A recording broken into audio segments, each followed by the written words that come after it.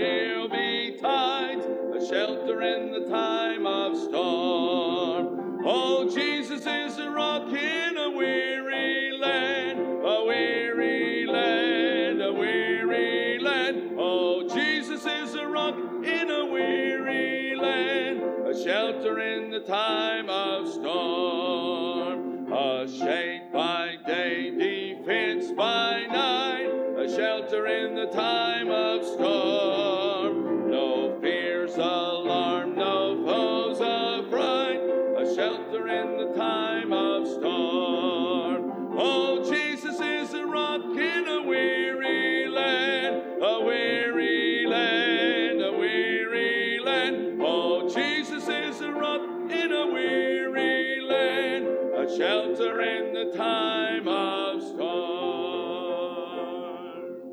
Now we got folk that are visiting with us tonight, some folk down here. Mrs. Trammell with us tonight, missionaries that served in Peru for 41 years. Good to have them tonight. I see Brother Eddie sitting over there in the wing. Doreen's the only person who'll sit with him. Good to have him home. And others, let's turn around and shake hands in fellowship. Welcome our visitors tonight.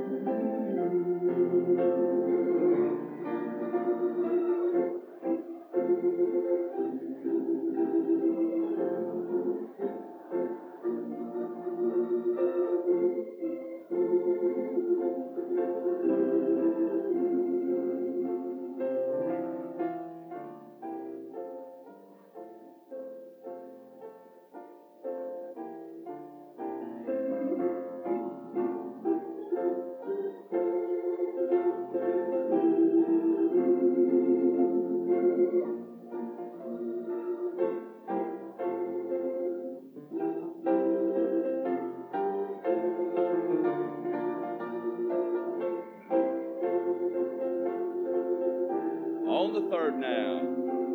The raging storms may round us beat, a shelter in the time of storm. We'll never leave our safe retreat, a shelter in the time of storm. Oh, Jesus is a rock in a weary land, a weary land, a weary land. Oh, Jesus is a rock in a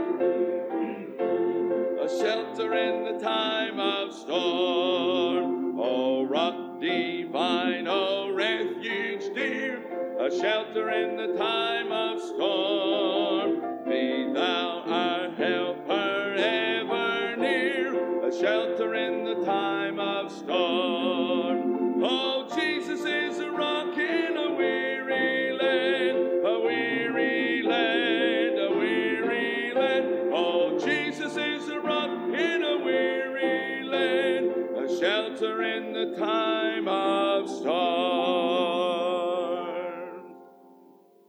There's a lot of alarming things going on around the world. I was listening to the news today and just listening about this and about that and everything that's going on. And I'm thinking about, of course, our men and women in Pakistan, different places.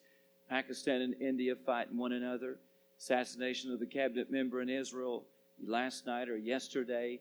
And all the things are going on.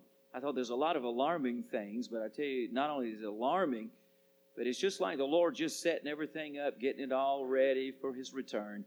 But I'll guarantee you one thing, no matter how desperate the hour in which we live, we have a refuge, don't we? And we can rest in Him. Let's pray and ask the Lord to bless our midweek time service and our study of the Scriptures tonight. Again, Brother Trammell, it's good to have you. If you would, please lead us in a word of prayer. Yes.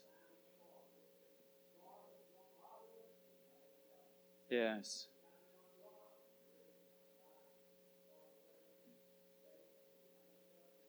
Thank you, Lord. Yes. Yes. Yes.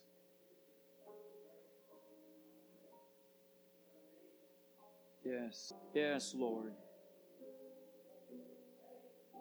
Yes. Yes, Lord. Yes. Yes, Lord. Yes.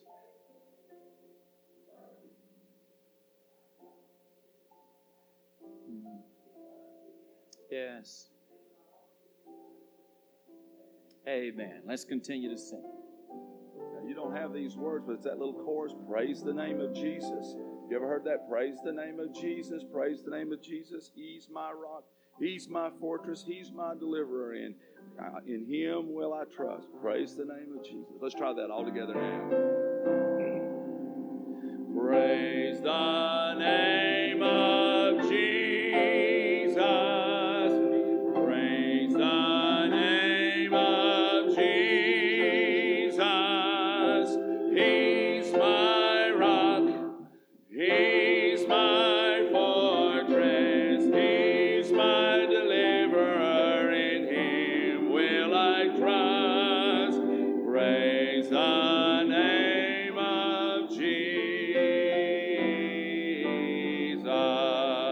Let's do it again now.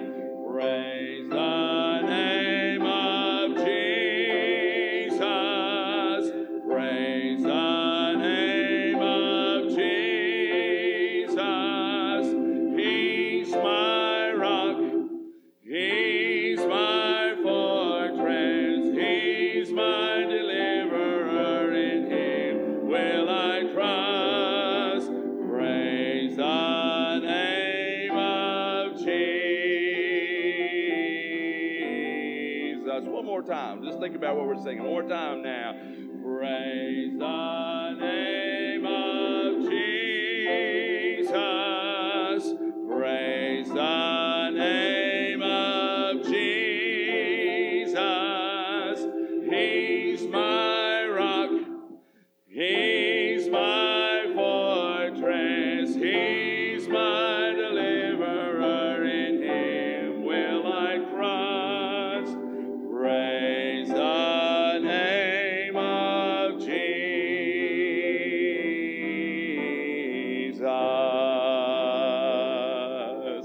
Thank you. You may be seated. As said, our ushers come forward to receive our offering tonight. Remind you that your giving on Wednesday night goes to support the Bible conference that we have every fall. We just completed it. Now we start raising the funds again for next year. And I want to express my appreciation for your giving last year. We were able to meet all of our needs for the conference, and we praise the Lord for that. Even had a few dollars left over, which is very, very rare in a Baptist church. Amen? But you gave good, and I appreciate it. Let's pray now. Father, bless the offering.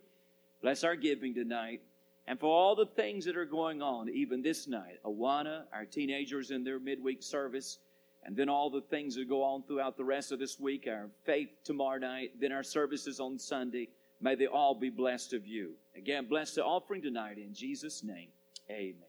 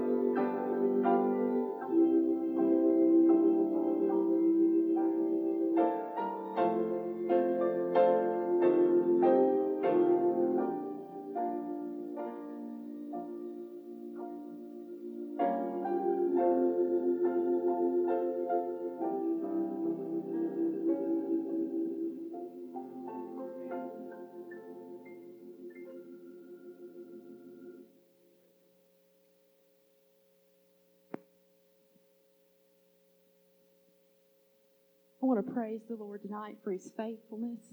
You know, no matter what uncertainties or fears we face, whether it's war across the sea or maybe a raging war in our very own heart, He's always faithful.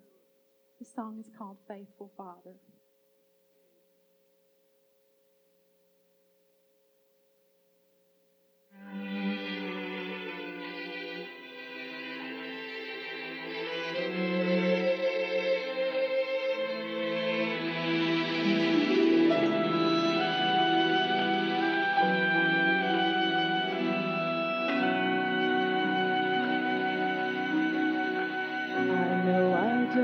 Surprise you, you've known me from the start. My failures and successes, well, Lord, you've seen them all. With all my resolutions, still I stumble now and then. But you remain just like you've always been.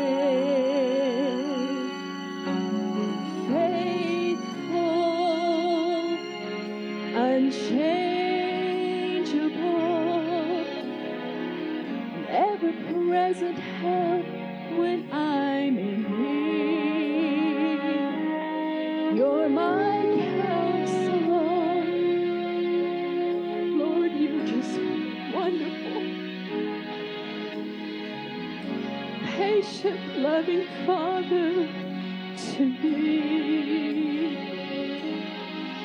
In this world full of uncertainties, I know that you will always be an ever-faithful Father, an ever-faithful Father to me.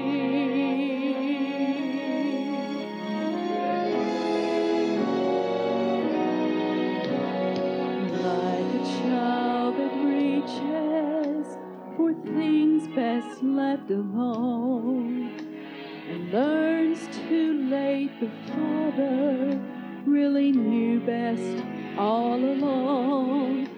You held my hand through sorrow, you helped me to believe. You gently promised that you would always be.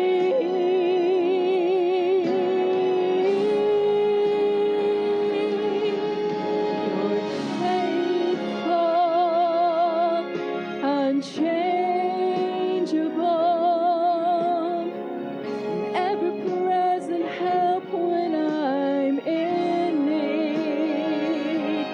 You're my counselor, Lord, you are wonderful,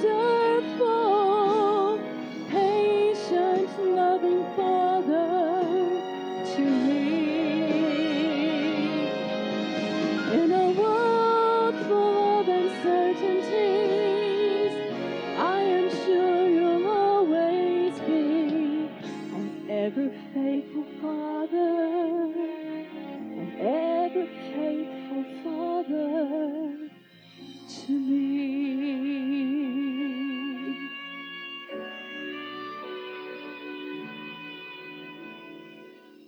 Summer and winter, springtime and harvest, sun, moon, and stars in their courses above, join with all nature in manifold witness to thy great faithfulness, mercy, and love.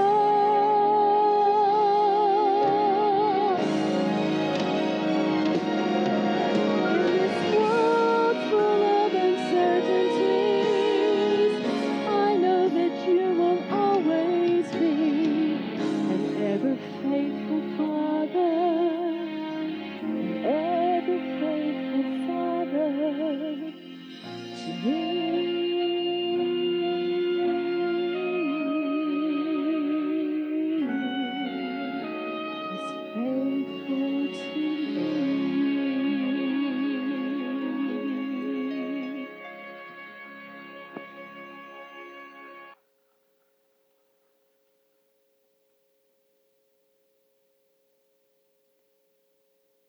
Sherry on the spot.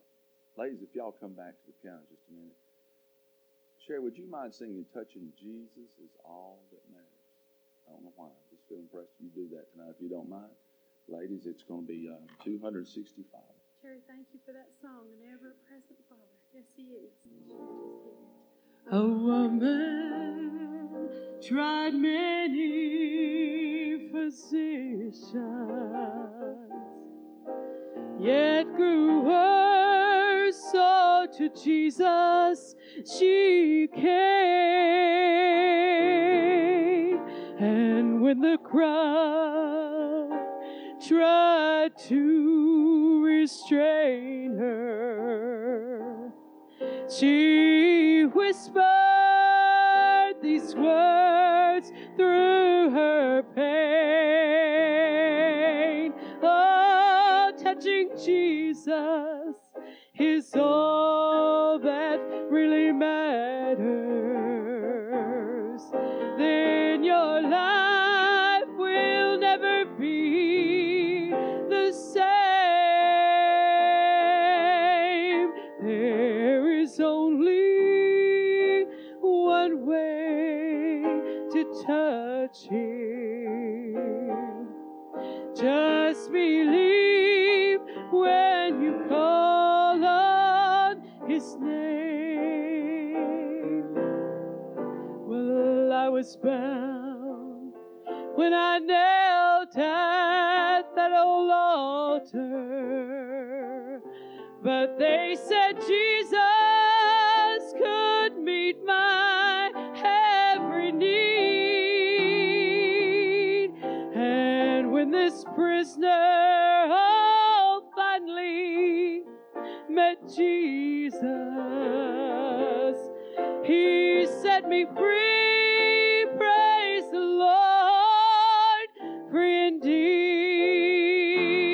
Oh, touching Jesus is all that really matters. Then your life will never be the same. There is only one way to touch Him. Just believe when you call on His name. Touching Jesus is all that really matters. Then your life will never be the same. There is only one way to touch Him. Just believe when you call on His name. Praise the Lord, we can touch Him. Take your Bible and turn to James chapter 1. The book of James chapter 1, and we continue our study through the book of James tonight, picking up where we left off last Wednesday night. James chapter 1, would you stand as we honor the public reading of His Word?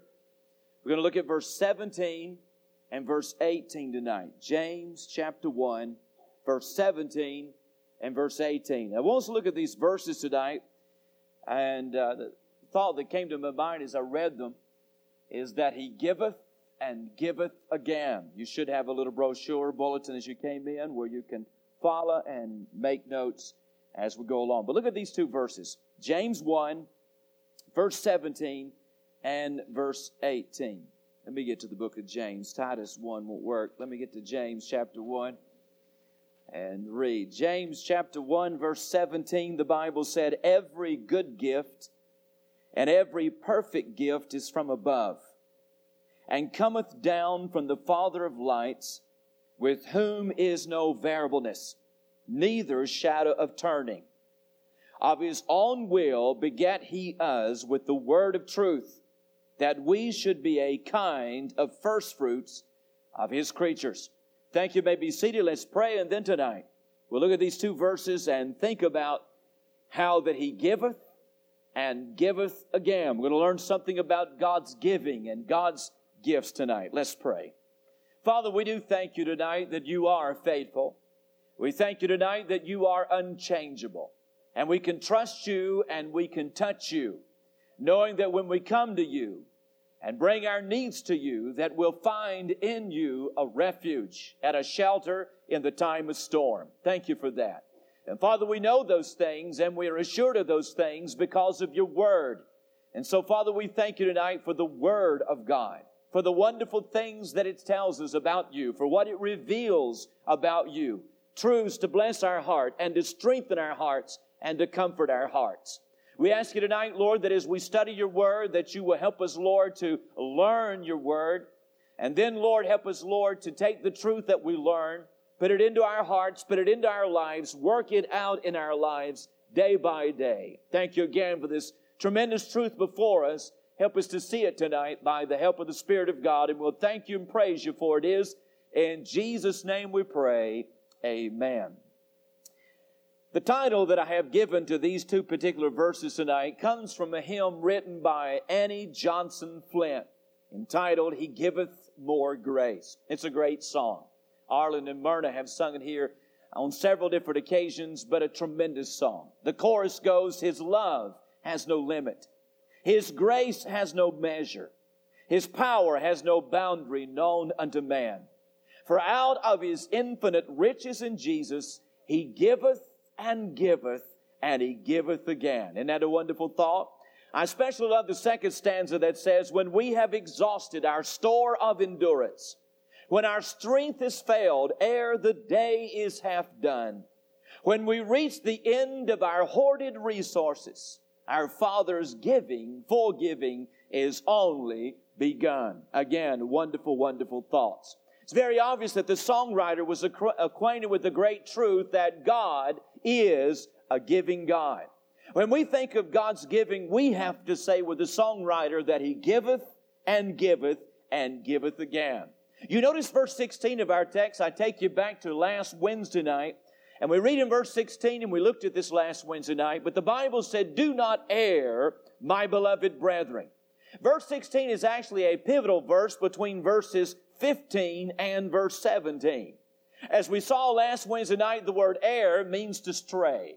He tells us, do not stray, do not err, my beloved brethren. And he says that in light of what he has just said in verse 15, in the verses preceding to that, and he also says it in light of what he's about to say. You could say that in verse 16 he's given us two reasons why we should not err or stray as believers.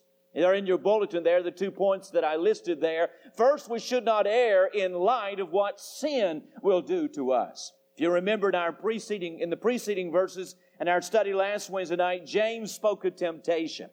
And we saw as he spoke of temptation the consequences of yielding to temptation. He tells us in verse 15 that then when lust hath conceived, it bringeth forth sin. And sin, when it is finished, bringeth forth death. That's the consequences of yielding to temptation.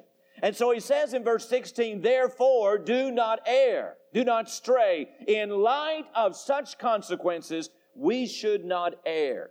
But not only does it give us a reason in verse 15, but also it lays the foundation for the reason that is given in verse 17.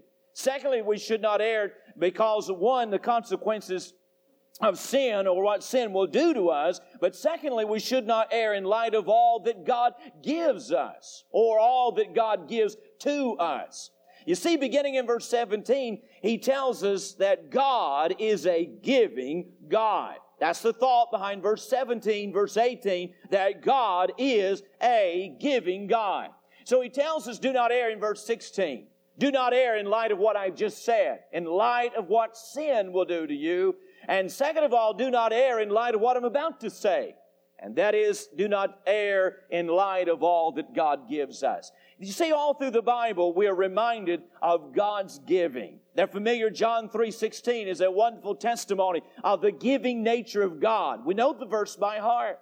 For God so loved the world that He gave He gave His only begotten Son, that whosoever believeth in Him should not perish, but have everlasting life. What a wonderful testimony of the giving God. Romans 8:32 declares, He that spared not His own Son, but delivered Him up for us all, how shall He not with Him also freely give us all things?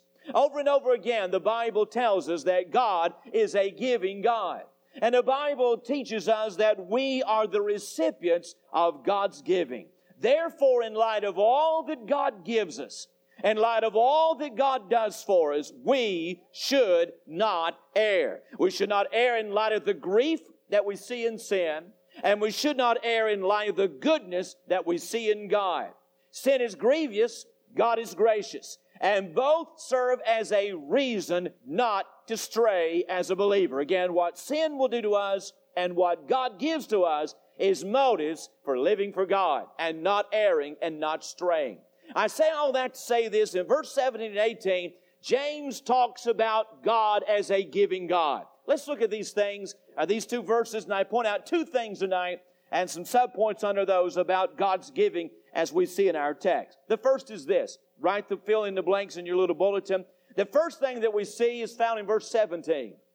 And I see a declaration of God's giving.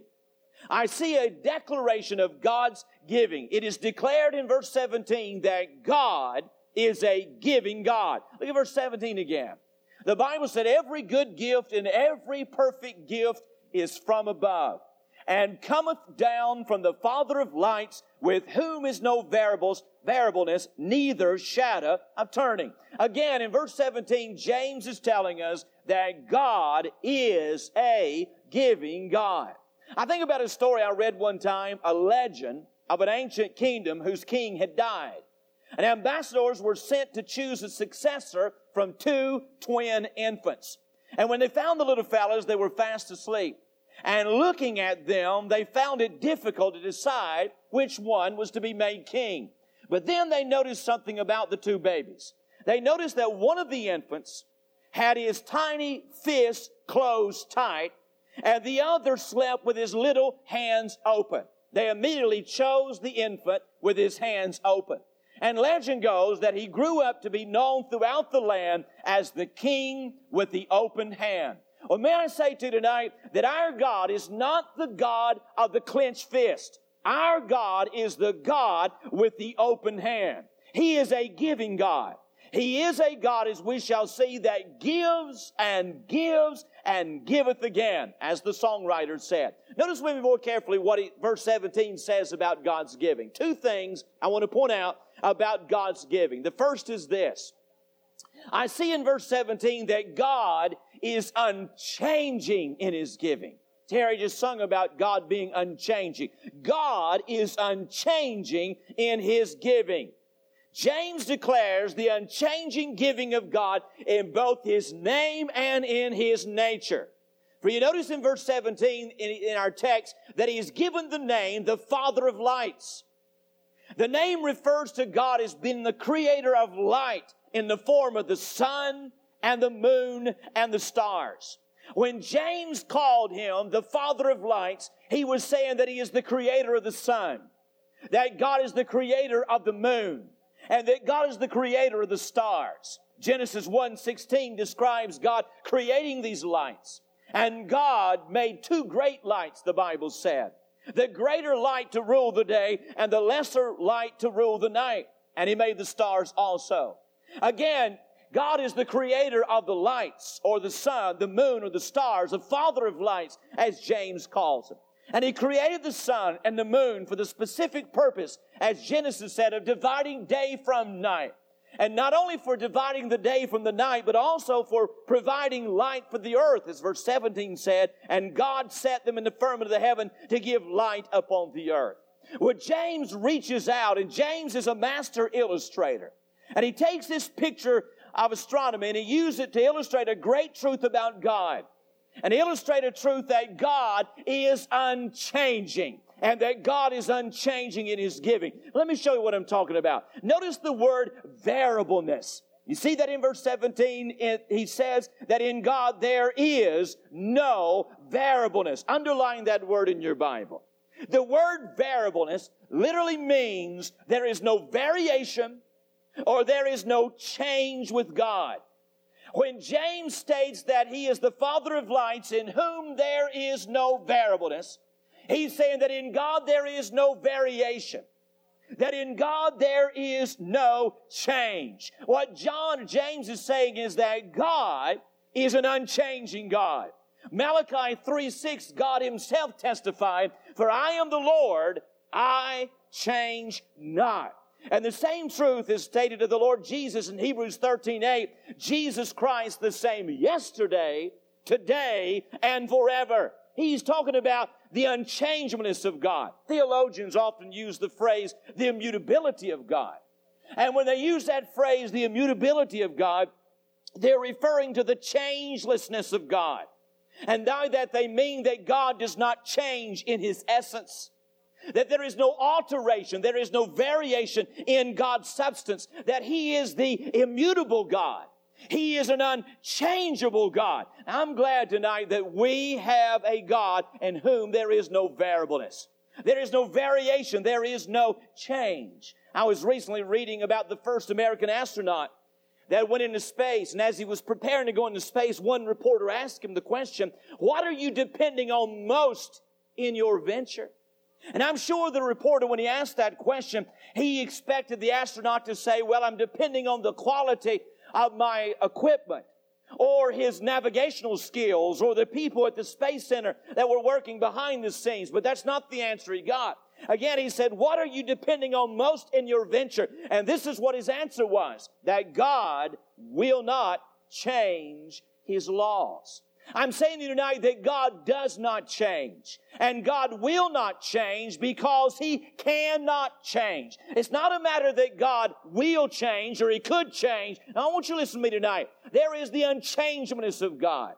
There is the immutability of God. He will not change because He cannot change. He cannot change for the worse because He's holy.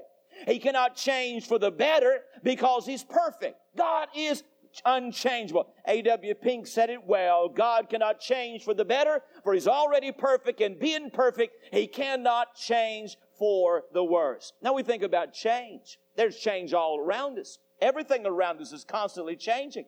I was thinking the other day about the first time that I ever came to the city of Chattanooga. It was in the spring of 1974. That's been 27 years ago. And there's a lot of things that has changed in Chattanooga in 27 years. For one thing, you now see Lookout Mountain in the daytime. Can I get amen right there? And there's a lot of changes in Chattanooga and a lot of changes in this area. We are constantly changing. I preached this past Friday night in a tent meeting, and this gentleman, I'm not sure that I'd ever met him before, but he knew me, and he walked up to me, and he looked at me and said, "Brother Trivette," and he just stood and looked at me for a moment, and this is what he said. He said, "I remember you when you was a little bitty fella." And I thought to myself, I looked at him, he didn't have a hair on his head. I thought, well, I still got my hair, amen. I have changed a pound or two, but I know some that have changed a few more pounds than I have. We are changing. Things around us change. We are changing. Things are constantly changing. But God, He never changes. The Bible said in Psalm 102, 25, 26, and 27, "Of old hast thou laid the foundation of the earth, and the heavens are the work of thy hands. They shall perish, but thou shalt endure. Yea, all of them shall wax old like a garment. As a vesture shalt thou change them, and they shall be changed. But thou art the same, and thy years shall have no end." He's an unchangeable God. There is no variableness in the nature of God. And James illustrates the unchanging nature of God by referring to the lights, or the light, or the sun that God created. For example, there are times that we do not see the sun. If you were to walk out of this building tonight and look up into the heavens and look up in the sky, you would not see the sun. You see, our earth is spinning on its axis. Therefore, there are certain hours when the part of the earth on which we live is turned toward the sun. That gives us our day. And there's hours and certain hours when the part of the earth on which we live is turned away from the sun. That gives us our night. But even though there are certain hours when we do not see the sun is still shining.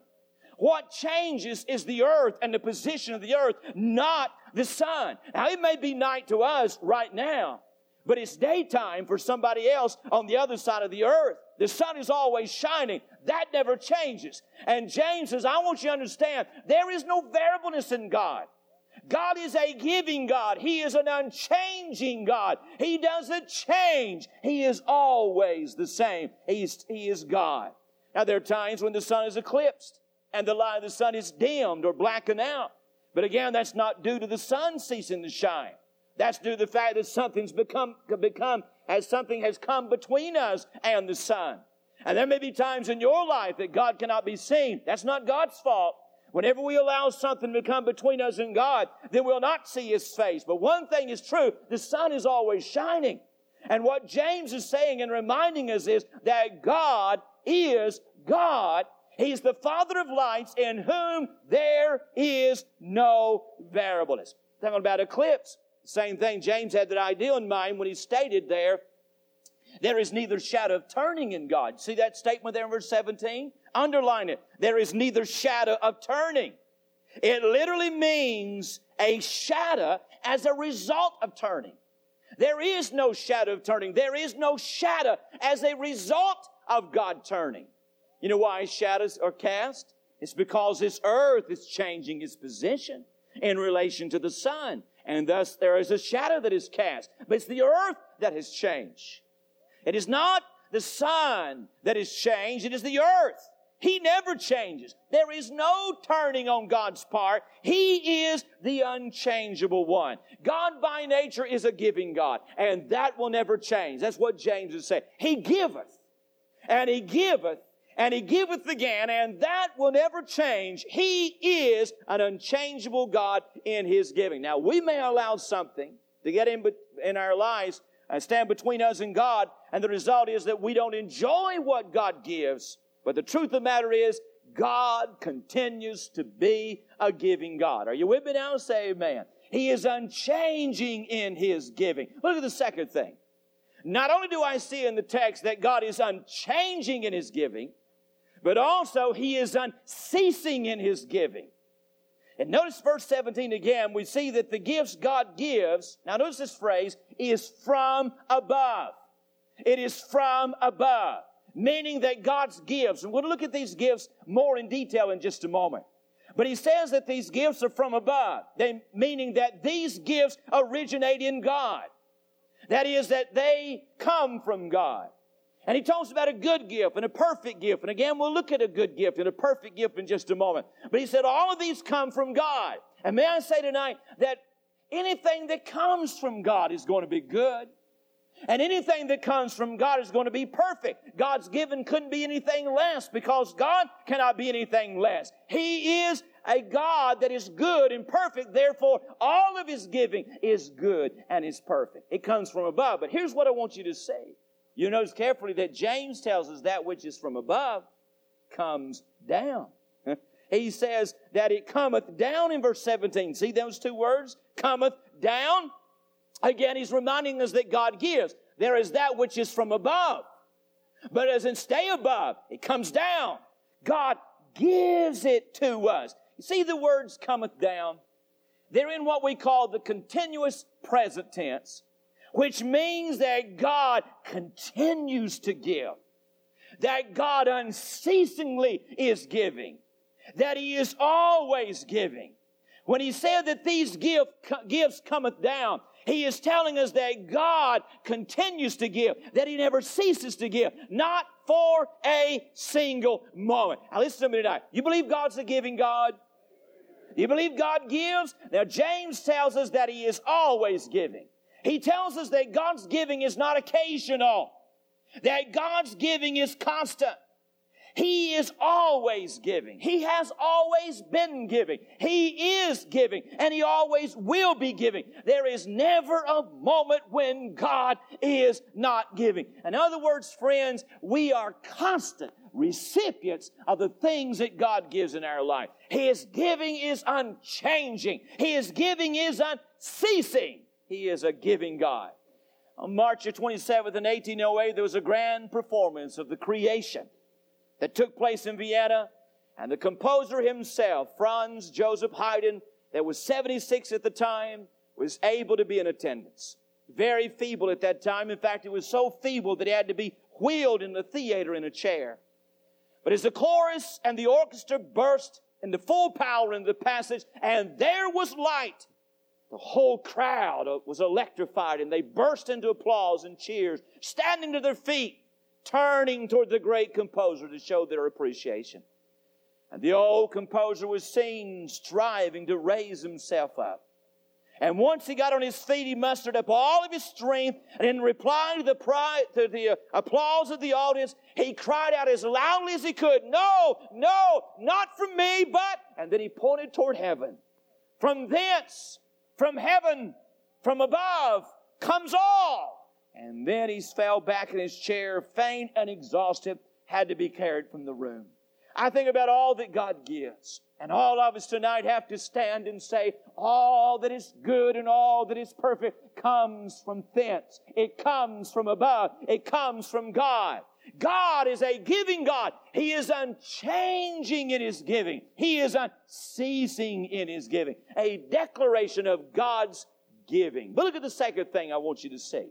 Not only do we find in verse 17 and 18 a declaration of God's giving, but second of all, a description of God's gifts. He tells us that God is a giving God.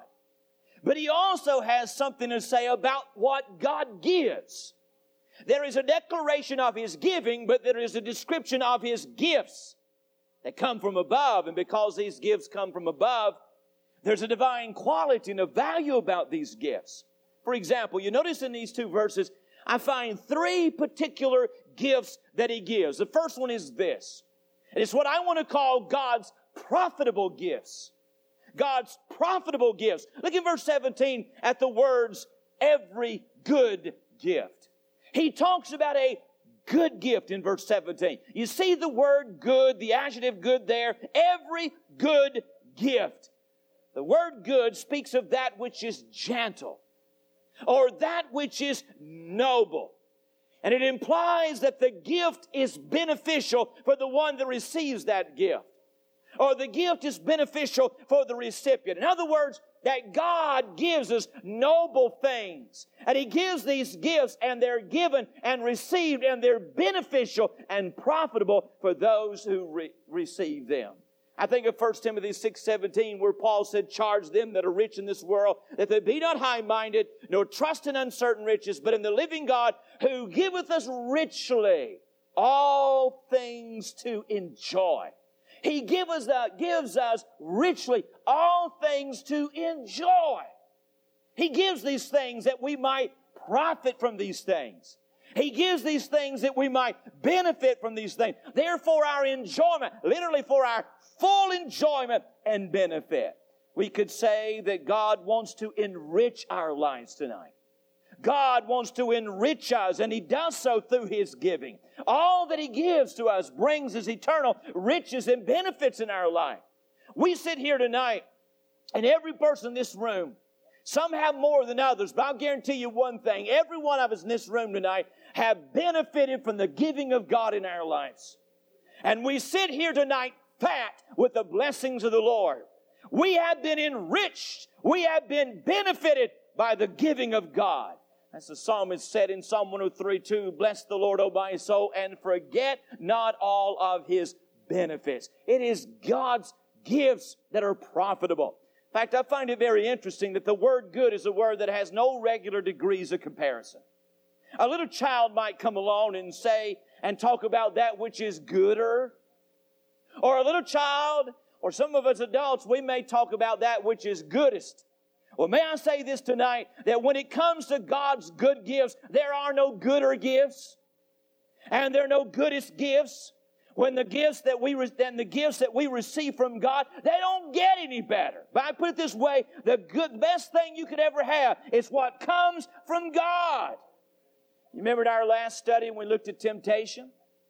We looked at the subject temptation. You might say that temptation in a nutshell is this world right now. But again, may I put it this way, it don't get any better than what God gives.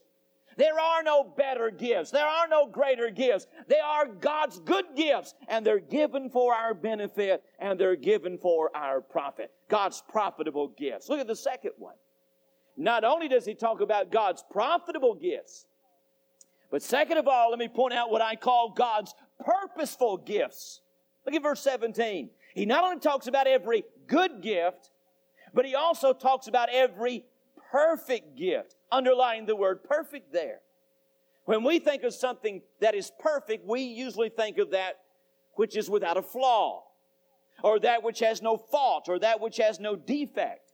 And it is true that God's gifts are without fault or defect, but that's not the meaning of the word that is used here. The word perfect that is used there, or perfect, is the word that speaks of the end of something, the result of something, the fulfillment, the completion or the consummation of something. The objective being reached of some particular end in mind, or the objective being reached of some goal that was in mind. When he talks about God's perfect gift, it's not necessarily talking about they're without flaw or defect. That is true. But he's saying that the gifts that have been given to us, that they have as their end the accomplishment of something in our life. That everything God gives has a purpose in it. God just doesn't lavish His goodness and gifts upon us for no reason at all. But God gives, and He gives His gifts with the ideal of bringing something to pass in our life. There is something that God wants to perform in our life. There's something that God wants to achieve in our life. And so all of His giving has a goal in mind. Now, I didn't put these in your bulletin, but I am putting them on the screen. And I want you to jot these three things down. There are many of them, but let me just point out three of them. Jot them down in the margin of your bulletin there somewhere. I think of many reasons, but let me point out three reasons why God gives to us and how they're perfect gifts. They have a goal in mind. For one thing, I think of how His giving and gifts are designed to increase our adoration of Him. His giving makes us love Him more and more. And would you not say amen when I say that the more He gives, the more that we love Him? He is constantly winning our hearts through His giving. He is constantly giving to us, and it increases our adoration of Him. Second of all, it gives to increase our appreciation for Him. His giving and His gifts only make us more grateful and appreciative of Him. And the more you understand how undeserving we are of what He gives, then the greater the depths of our appreciation. God is always giving. He's unchanging in His giving. He's unceasing in His giving. But here's the overwhelming part of it all.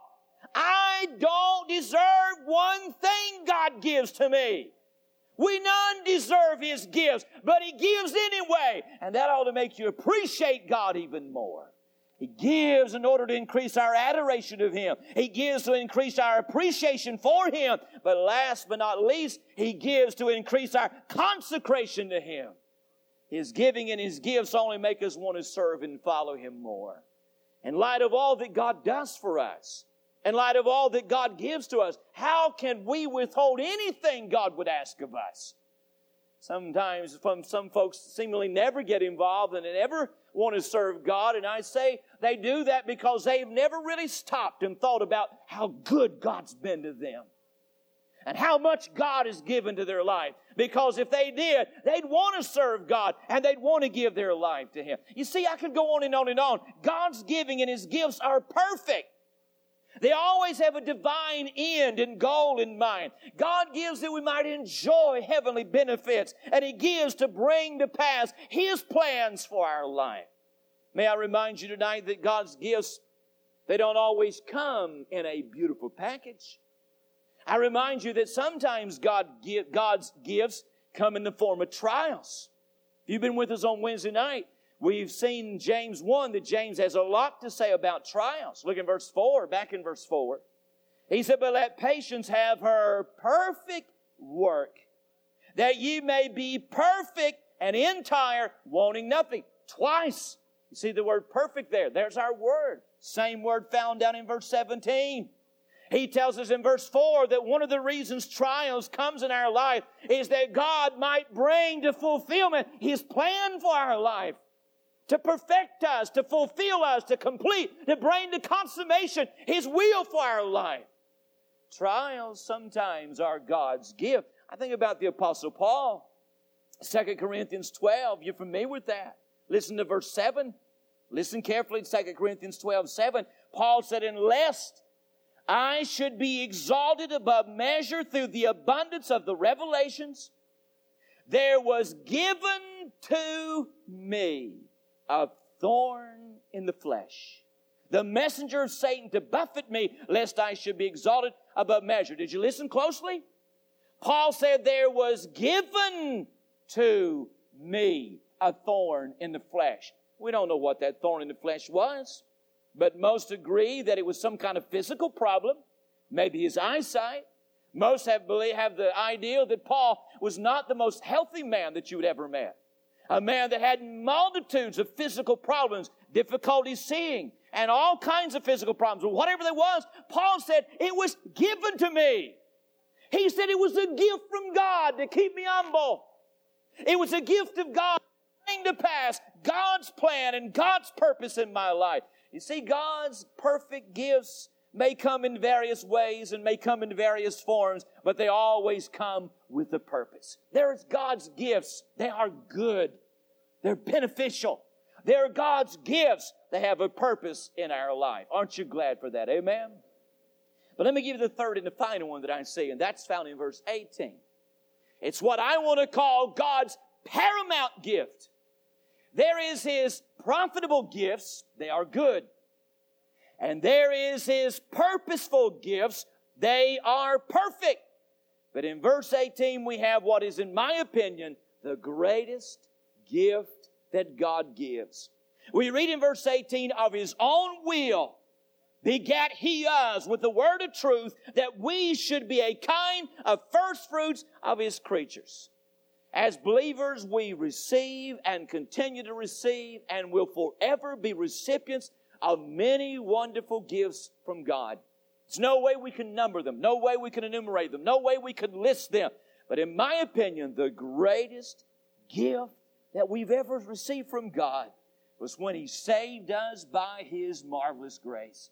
It's like John Newton said in his great hymn, Amazing Grace, when we've been there 10,000 years bright, shining as the sun, we've no less days to sing God's praise than when we first begun. When we've been in heaven eternity for 10,000 years, we'll still be praising God for His saving grace. Ephesians 2:8 tells us that salvation is a gift of God, and again, my opinion is by far the greatest gift that we've ever received. How many of you are saved tonight? Then you've got a gift from God, a wonderful gift, God's paramount gift of all that He could bless us with. None are greater than when He made us sons of God. Notice verse 18, what He had to say about this paramount gift from God. We see that He talks about our salvation. And we see several things in verse 18 that we find in our salvation. For one thing, we find that in our salvation we find the will of God. Notice what He said in verse 18. He began by saying, of His own will begat He us. You see those words, of His own will? It literally means having willed it. When He said having willed it, of His own will, He uses words that speaks of a planned course of action. A choice that has been made by God. Now you ask the question, what is this course of action? What is this choice that has been made by God? Let me say first of all that it's not that God willed some to be saved and He willed that some not be saved. I love the way Henry Ward Beecher used to say it. The elect are whosoever will and the non-elect are whosoever won't. That pretty well settles it, amen? But salvation is not limited. It is for whosoever will that will come. When he talks about God willed it, or of His own will, it's not saying that He chose some to be saved and some He chose not to save. No, this is what He's talking about. The Bible tells us that before the foundation of the world, God made a choice. And that before the foundation of the world, this was a choice that God made. This was the course of action that God chose. And the choice that He made was to send His Son to come to this earth, to die on Calvary's cross for our sins, that He might provide salvation for all men. There's a course of action God took. There was a choice that He made, And there was a course of action that he took. The choice was to send his Son. The sending of the Son was the course of action that he took. Now listen to me tonight. God did not have to make that choice. God chose to send his Son to be the Savior of all mankind. But God didn't have to choose to do that. God, there's nowhere that required God to send his Son to die for our sins. God could have, and he would have been just in doing so. He told Adam and Eve, there's a tree of knowledge of good and evil. I'm your God. I'm giving you a perfect world. There is no sin in this world, but I want you to love me by choice. And I want you to serve me by choice. And he said, I'm giving you a will to make decisions on your own. It's all yours to enjoy, but do not eat of the tree of knowledge and evil. But they disobeyed God. Their disobedience brought sin in the world. God would have been just when he said, all right, I gave you a choice. You didn't listen to me. It's your decision. You can die in your sins and go to hell. God could have done that, and he would have been just in doing so. But I tell you what choice he made. God made a choice before man ever come along that he would give his Son. And the course of action he took was that one day God robed himself in human flesh and inhabited a human body and came to this world to die for our sins. That's the will of God. That's how he willed our salvation. And thank God he did, aren't you? He willed it. You see the will of God in our salvation. But not only do you see the will of God in our salvation, but you see the Word of God in our salvation. For it tells us in verse 18 that the instrument God used to bring us to Christ was his Word. Verse 18 tells us that we were begot, or begat, or begotten, or born again. And how were we born again? By the Word of truth. Now you listen to me tonight. There's not a person that's ever been saved that somewhere did not come in contact with the Word of God. It may have been through a message that was preached by a preacher. It may have been through a tract that was read. It may have been through a verse they remembered when as a child a mama read a verse to them, or they heard a verse somewhere like that. It may have been through a soul winner that witnessed to them. But in every case, the instrument that God used was the Word of God. I submit unto you tonight, there's no greater joy and there's no greater honor than the honor of preaching God's Word or teaching God's Word or going out and sharing God's Word. Because that is the instrument that God saves people by. The will of God and the Word of God. Look at the last thing you see in our salvation. You see in our salvation the work of God. What did salvation do for us? What happened the day you got saved? God, through the instrument of His Word, converted you, convicted you, and converted you. But when He saved you, what did He do for you? Verse 18 tells us that we that are saved, that we should be a kind of first fruits of His creatures. The idea of first fruits takes us back to the Jewish system of offerings. For example, the first fruits of the harvest. There was the first fruits of the harvest. The firstborn, they were given to God. James here has the ideal of the first fruits of the harvest. Here's what they do. They would bring a sheaf of the wheat. They would sow their seed, and as the wheat began to come up, then they would harvest the first fruits of it, or bring the first fruits of that harvest when they would harvest it. And they would bring a sheaf of that wheat, the very first part that was cut. They would bring it to the priest, and they would wave it before the Lord as an admission that all that is yet to come belongs to God. When James talked about being a first fruits, a kind of first fruits, what he's saying in verse 18 is that God willed it. That God made a choice, and a choice became a course of action in the giving of His Son. And through His Word, we have been born in the family of God. And the result is that we have become the possession of God. We belong to God. Look up here. He is mine. And here's what's even more thrilling. I am His. I am God's property. I belong to Him. You've been saved. You're a kind of first fruits. You belong to God. You've been brought to God. You've been bought with the price. You are the property of God. Reminds me of that familiar little story. The familiar story of that little boy that made him a little toy sailboat. You probably heard it. I heard it years ago when I first got saved. So a boy made him a little sailboat, and he went out to the pond one day to sell his little sailboat. And he was so thrilled as he watched his little wooden boat bounce upon the waves. But the wind began to pull the little boat away from shore. And all the little broken-hearted boy could do was watch it as it was blown out of reach and eventually blown out of sight. His little sailboat was gone. Several weeks later, he was walking through town, and to his surprise, he saw his little sailboat in a store window for sale. He rushed inside, bought the little sailboat, and he was overheard as he walked down the street hugging his little sailboat. You're now mine twice. I made you, and now I have bought you. And when he tells me that I am a kind of first fruits, he's telling me that God, that I am now his property. I'm saying to you tonight, the greatest gift that we ever received from God was when he made us his own.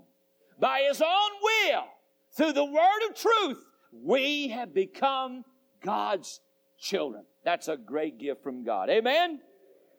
Take your prayer sheet tonight. Look at it. We're going to pray for our missionary of the week, our church of the week, special requests, and then we're going to come and gather around the altar and pray for these things. Our missionary of the week is Carlos and Susan Narcy, serving in Venezuela with Baptist International Missions. We support them here. They visit here. A real great missionary couple. Appreciate them. The RC family, I want to pray for them. Our church of the week is Oakland Heights Baptist in Cartersville, Georgia. Sammy Burgess, of course, his dad pastored here for a number of years. Sammy's doing a good job. We'll remember him. And then our hospital list, Memorial Hospital, Steve Green's mother, Joyce, had knee surgery. And then Lane Von Smith, a friend of Susan Dame, a little newborn that had heart surgery on Monday. And then Billy Jackson at Erlanger Hospital. And then special request given to us, Kristen Lusk, a 19-year-old that was seriously injured in a car accident. And then also add to your list, hospital list, Joanne Wyndham. She is in Park Ridge Hospital, I believe in room 406. So let's remember Joanne tonight. Add her to your hospital list. God is a giving God. Amen? And we ought to give back in return. Let's come. Gather around the altar. Let's talk to this God. A God in whom there is no variance. A God that gives and gives to us. His giving ought to inspire us to ask for more, knowing that He's constantly giving in our life. So let's pray. Let's pray for our missionary of the week. Let's pray for our church of the week and for these in the hospital. Let's pray for all the things that are going on. Father, in Jesus' name, thank you for the truth of your word, that you giveth and giveth and giveth again.